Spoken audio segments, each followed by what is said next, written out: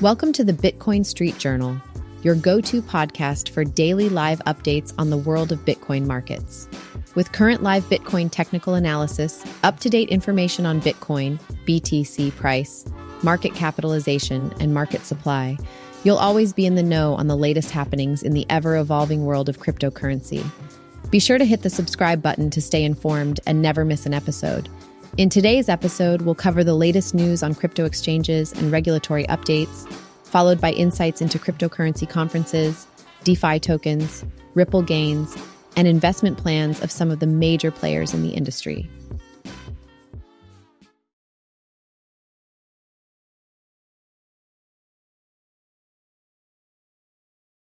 Exciting news in the crypto world.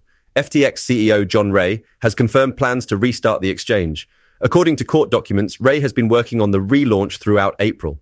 Unsurprisingly, the price of FTT has increased by 13%. But that's not all.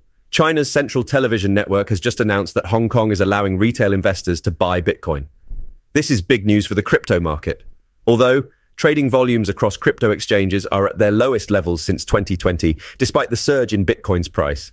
Interestingly, Africa is leading in the number of Google searches for Bitcoin mining. It seems like the world is catching on to the potential of crypto. In other news, the top 10 largest stocks in the world are now worth a combined $13.60 trillion.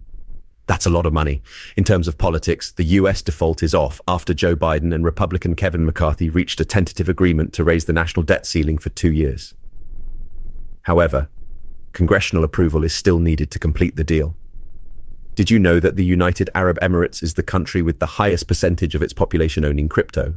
Coming in at a close second is Turkey. However, with the rise of crypto comes the issue of security. A cumulative amount of nearly $345 has been stolen from crypto exchange custody from 48 recorded hacks since 2012. In other news, Congress has cut the proposed Biden Bitcoin and crypto mining tax from the debt ceiling deal. Finally, the supply of Tether USDT has reached an all-time high, surpassing its previous record of $83.6 billion. The stablecoin supply has spiked significantly on Tron due to its speed and low fees.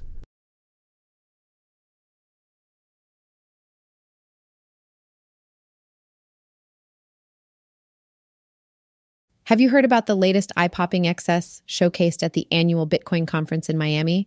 Well, someone bought a loaf of bread with a Bitcoin wallet baked inside. While the conference's latest iteration was notably smaller and less exuberant than in past years, it still managed to break new barriers for extravagance. In other news, investors have seemingly lost interest in blue-chip tokens like Uniswap and Maker, which helped kickstart the 2020 bull run. Blockchain data firm Glassnode reported a downturn in the interest of these tokens, largely due to Ethereum seducing investors with its new staking feature. With Ethereum's staking feature, investors can earn returns on the cryptocurrency with less risk and more reward, up to 4% APR. In less savory news, authorities uncovered that a TikTok influencer used Bitcoin to launder more than $420,000 in COVID relief loans. Danny Devin allegedly used the money to settle debts and send money to his girlfriend. Despite these ups and downs in the crypto world, the Galaxy Digital boss, Mike Novogratz, believes that crypto adoption is still on the rise, despite declining interest from institutional investors. Additionally, Silvergate has been ordered to submit a liquidation plan within 10 days to prioritize user payouts and restrict exit packages for executives. On the brighter side, CCTP is coming to Arbitrum after the launch of native USDC to eliminate withdrawal delays. Lastly, Gemini is seeking a UAE license to serve customers based in the Emirates, while CleanSpark confirms another heavy investment in mining equipment, adding to 9 figures worth of machines purchased. It's been an eventful week in the world of crypto, with ups and downs, twists and turns.